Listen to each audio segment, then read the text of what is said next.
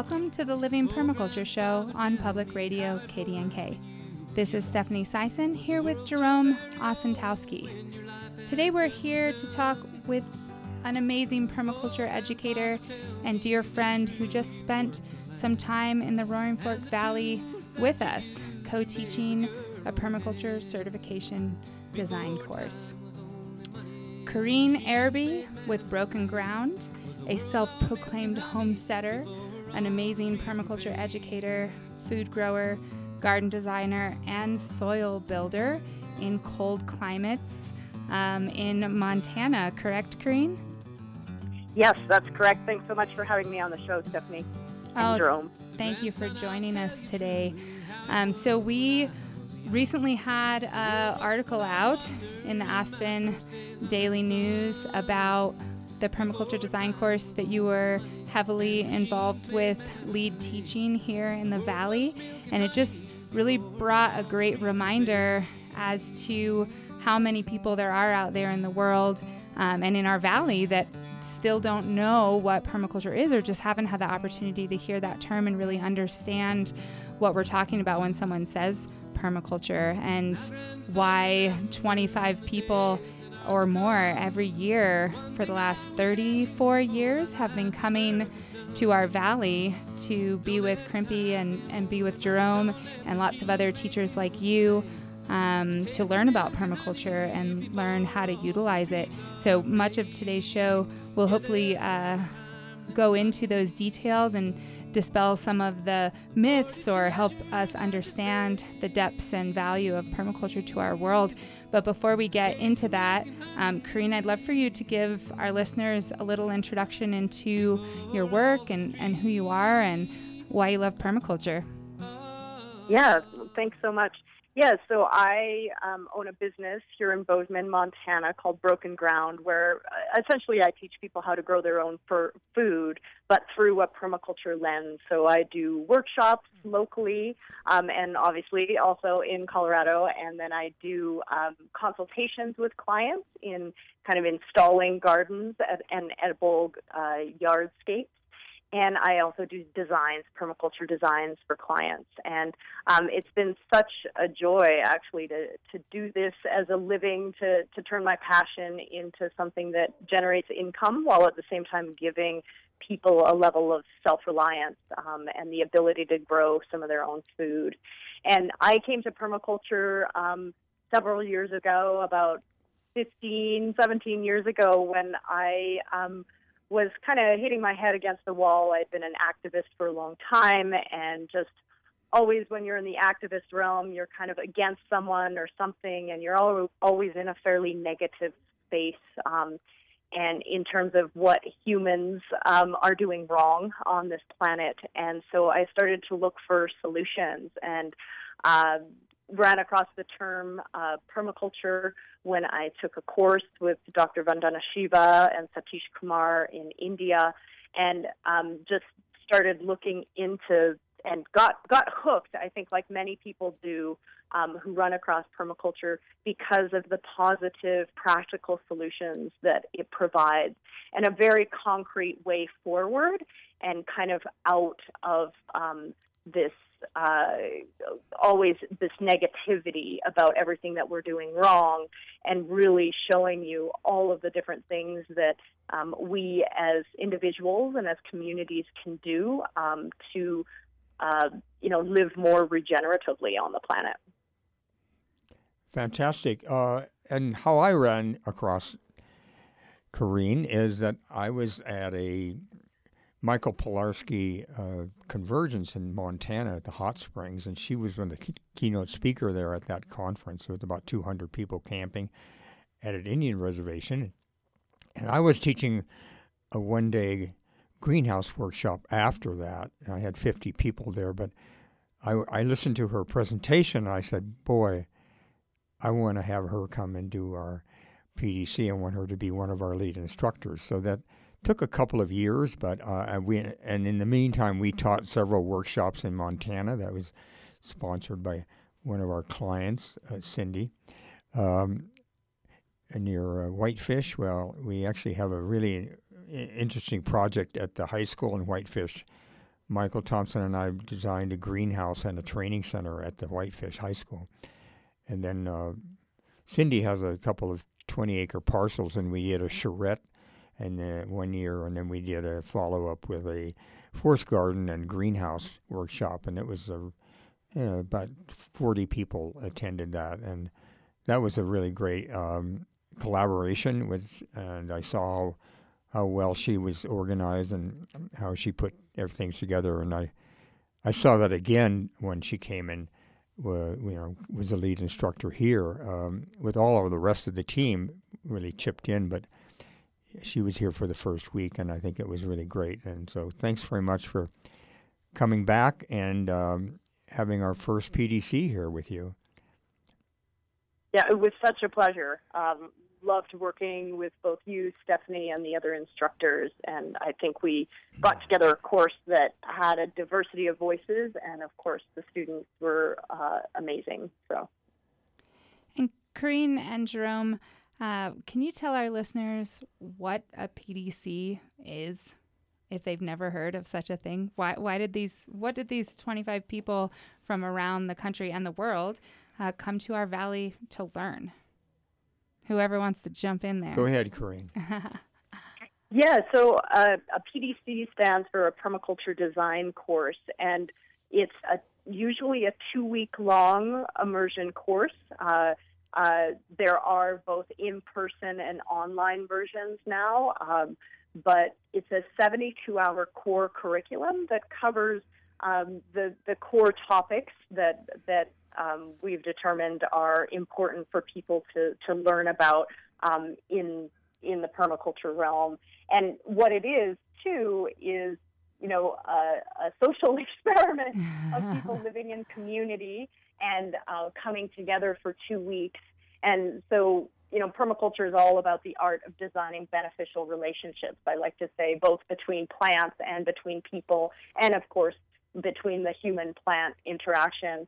But this course allows you to get a taste of all the different topics that are kind of nested under the permaculture design framework. And you get a certification or an understanding of how you would go about designing a site and actually your life, essentially using permaculture principles. So one of the co-originators of permaculture, Bill Mollison, decided this was one of the best ways to get the information out there, is to start teaching these permaculture design courses and start inspiring people around the world in this, and then to have them go out and then themselves experiment in their own yards and gardens, and then possibly go on to teach as well. So it's kind of an organic way of spreading the word about this design system. And Jerome, you've been hosting these courses and leading these courses for 34 years now. What has been some of your experience of either how the courses have evolved, or what kind of people you have brought to the Roaring Fork Valley that are looking to learn this information? Well, I mean, you came to the Roaring Fork Valley because you came and helped manage my place, and then took the design course, and you've been teaching on our team ever since. Plus all the other workshops I teach, you come in and teach the parts of those as well. I was looking at some of the photographs of some of the classes we did back in the 1987, and I recognize some of the ranchers. Meredith and her brother manage their father's ranch up Opal Snowmass. They took their class, 25 years ago. Jason Soul and his wife took their from Sunflower Ranch. They took the class about that many years ago. And there's a fellow, Dave, who used to run a rock shop over right in Glenwood, and he's retired. And they have 40 acres on Silt Mesa. And I ran into him at the Vitamin Cottage the other day, and I had these 2 big bags of spent lettuces for my rabbits, and he comes and gets it for his chickens. And so I just grabbed one of the bags and put it in his shopping cart, and he went off to feed his chickens. I went off to feed my rabbits. But he has done amazing things on his land, doing land, soil building and using Gabe Brown's dirt to soil strategies, rotation grazing. So, it goes on. We have, thousands of people have taken the class, local people and people from all over the world. We had a couple that checked my book out of the library in Lapland, and and they read it, and they came and cooked for our academy last year. I actually helped jumpstart the permaculture movement in Finland. I've been there twice, and with Mari, and I think we've had Mari on the show. Some of the places where I taught workshops, there are major training centers now. So, Crimpy has gone around the world, and we've worked in Nicaragua. We were Santilistas back after the revolution.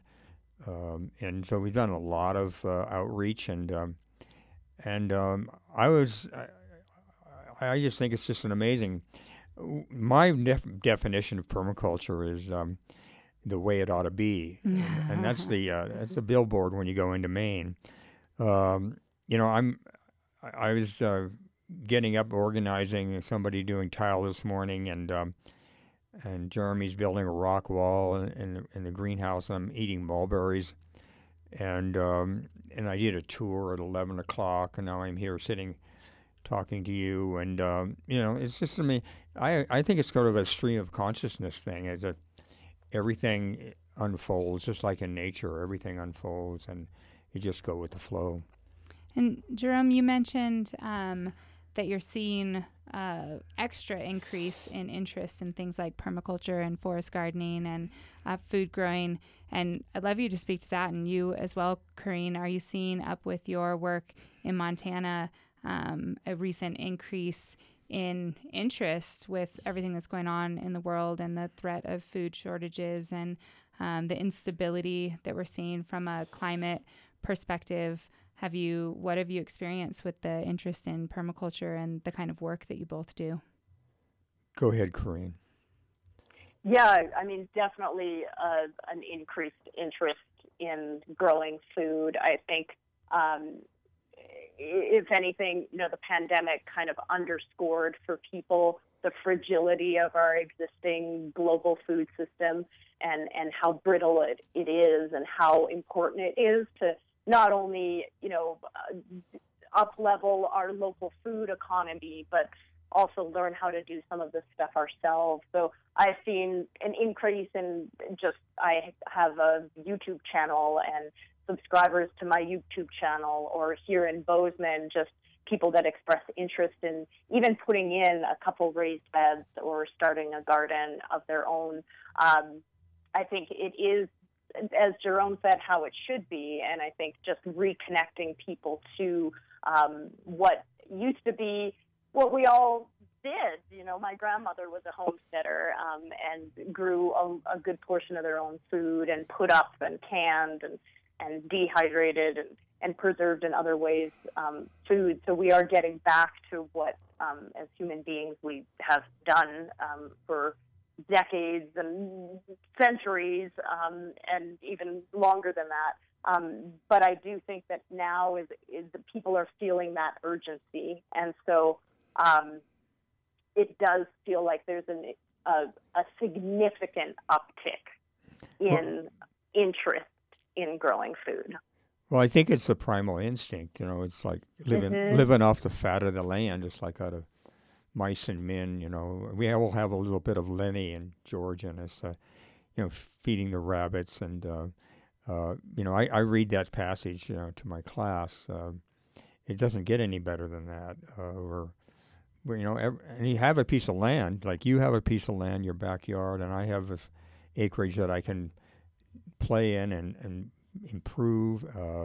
There's nothing more grounding than that. Is you can go out and get any kind of food you want, raise anything you want, experiment doing this and that, and then also our workshops, they fill up, very fast and spill over, and we have to assign another workshop. So we did 3 weekend workshops this year. We filled up our PDC, filled up our academy, and we actually have to teach some of these workshops off-site because I'm going through a special use permit now. But next year hopefully they'll be on site again. And well, one great thing about doing the PDC at Sustainable Settings is that we had the opportunity to immerse ourselves in that climate over there, the biodynamic dairy farm, plus all the other things that are going on there. And then we were able to go and tour Casey's place, which is a jewel in the valley, and get experience of what he's doing in seed saving. And then we brought in a lot of extra instructors because they were here in the valley or they were close by, or I just thought we should have them. We had aquaculture classes, we had natural building classes with people we've known for a long time. So I really think that the students got an amazing amount of exposure, and being out there on the farm, there was some elbow room there, so it was fun. We appreciate Brooke and Rose and all the staff over there for hosting us. You are listening to the Living Permaculture Show on Public Radio KDNK. Today we are talking about permaculture itself. What is it? What is a permaculture design course? And what can we do with the skills that we learn from permaculture? So, Corrine, I'd love to get a few practical tips for our listeners. You're in a cold climate, a temperate climate, just like we are, maybe even a little bit colder than us. What are some of your favorite food growing strategies utilizing permaculture that you've found successful for a cold, temperate climate? Definitely the use of microclimates. So in permaculture, there's a whole section that's focused on climate and microclimates and understanding, especially in a cold climate, where you do on your site potentially have warmer areas. And that comes from, straight observation of your site. Where does the snow melt first? Where do you see that there is or whether you can see a microclimate or you can create one, with rocks or something like that. So I have some of my beds, they're surrounded by river rock, and that rock absorbs the heat during the day and it radiates it out at night. And we have really cool nighttime temperatures, and that's a limiting factor. And so really taking advantage of that. So taking advantage of the microclimate that's created in front of the greenhouse to grow more hot season crops. So those are some strategies I use. Obviously, in a cold climate, you do want that season extension, and that's, I think, where Jerome's examples of greenhouses at altitude, being able to extend your season, but also grow things that you normally wouldn't be able to grow in this climate is super, super useful. Even with the small greenhouse that I have on my site, I'm able to add an extra couple months onto my growing season, which makes a huge difference in terms of the yields that I get and how early I can be producing food for my family just from my land here. And Corrine, you mentioned your YouTube channel. Does it have some examples of these strategies that you're creating and utilizing with the microclimates and the season extension structures? And I know it already does, so you can say yes. And can you give our listeners what that YouTube channel is so that they can see live in action what you're speaking about? Sure. Yeah. So it's yes, indeed, Stephanie. I do have examples of that. And yeah, it's just, if you go to YouTube and it's just /C/Broken Ground, and then you can search for various videos. I have some tours of my food forest, of my kitchen garden, and some of the, various different examples of plants that and berries and other plants that you can grow or that are best to grow in cold climates. Excellent. My microclimates are pretty unique on Basalt Mountain because I have, we're living on this rock pile with a thin veneer of vegetation and it's south facing, as opposed to Mount Silvers, which is north facing. So the sun's hitting these rocks, a huge pile of rocks, all day long, and those rocks warm up, and then the warmer air comes down at night. So it increases my microclimate to a zone 6. We're down here in the valley, we're zone 5, maybe 4 down in Crystal. So I may actually have 2 climate zones higher than, and then next to my pond, we get double sun off of the water during the spring reflecting onto these huge volcanic boulders. So that's almost like North Carolina there. And of course, all the greenhouses are scattered throughout the forest garden. Those create microclimates on every aspect, on the south side, north side. And then they actually warm the outside air. So and the attached greenhouse, creates a microclimate, a Mediterranean microclimate that heats my house during the wintertime. So there's all these interchanges and all these connections to be made, especially if you're in the mountains and you have slope. There's more microclimates and aspects there that you can play with. Like in Kansas, you're just on a flat ground. You have nothing to work with. Personally, I think you're bored. You're bored working on the flat, right? So, Stephanie. But anyway, those are my opportunities, and it's just it would look like a challenge for most people, but I've turned it into an advantage. And something I really love about permaculture. We're talking here about cold climate strategies, but a permaculture design course, no matter where it's held in the world, should be able to provide you with skills that you can take also to anywhere in the world. And in this course that we just finished up, we had people everywhere from New York City to Mexico to Oregon and pretty much everywhere in between. So I'd love to hear, Corrine, how does a permaculture design course apply to different climatic locations? Yeah, I think, the fundamentals of permaculture are learning the principles, and those are applicable to any climate. And I think it's really getting students honed on those principles and then knowing how they can, you can use that principle in any location. But looking at your site, at your land, at your life through the lens of those principles is super helpful in terms of how you engage in the design process. And I think beyond that, too, I think what a permaculture design course does is encourage people to pay attention. Ultimately, it's that we are such a overstimulated, digitized society, and I think it allows people to kind of hone in on their intuitive skills and their power of observation and that reconnection back to the land. So in that way, then at the same time, it also gives you practical tools of, okay, you need to know your climate. You need to understand your culture. You need to understand the history of the land. You need to collect this data on your site in order to come up with the best design possible. So it kind of gives you this framework without necessarily, and of course covers certain strategies in different climates, but really it empowers the students then to go off by themselves and be able to collect that information and engage in the design process on their own. Excellent. That was a great kind of wrap up to our time together today. It always goes so fast. Corrine, I would love for you to give our listeners a couple other ways they can get in touch with you and your work, and maybe let us know if there's any workshops you have coming up that people can participate in. Yeah, thanks.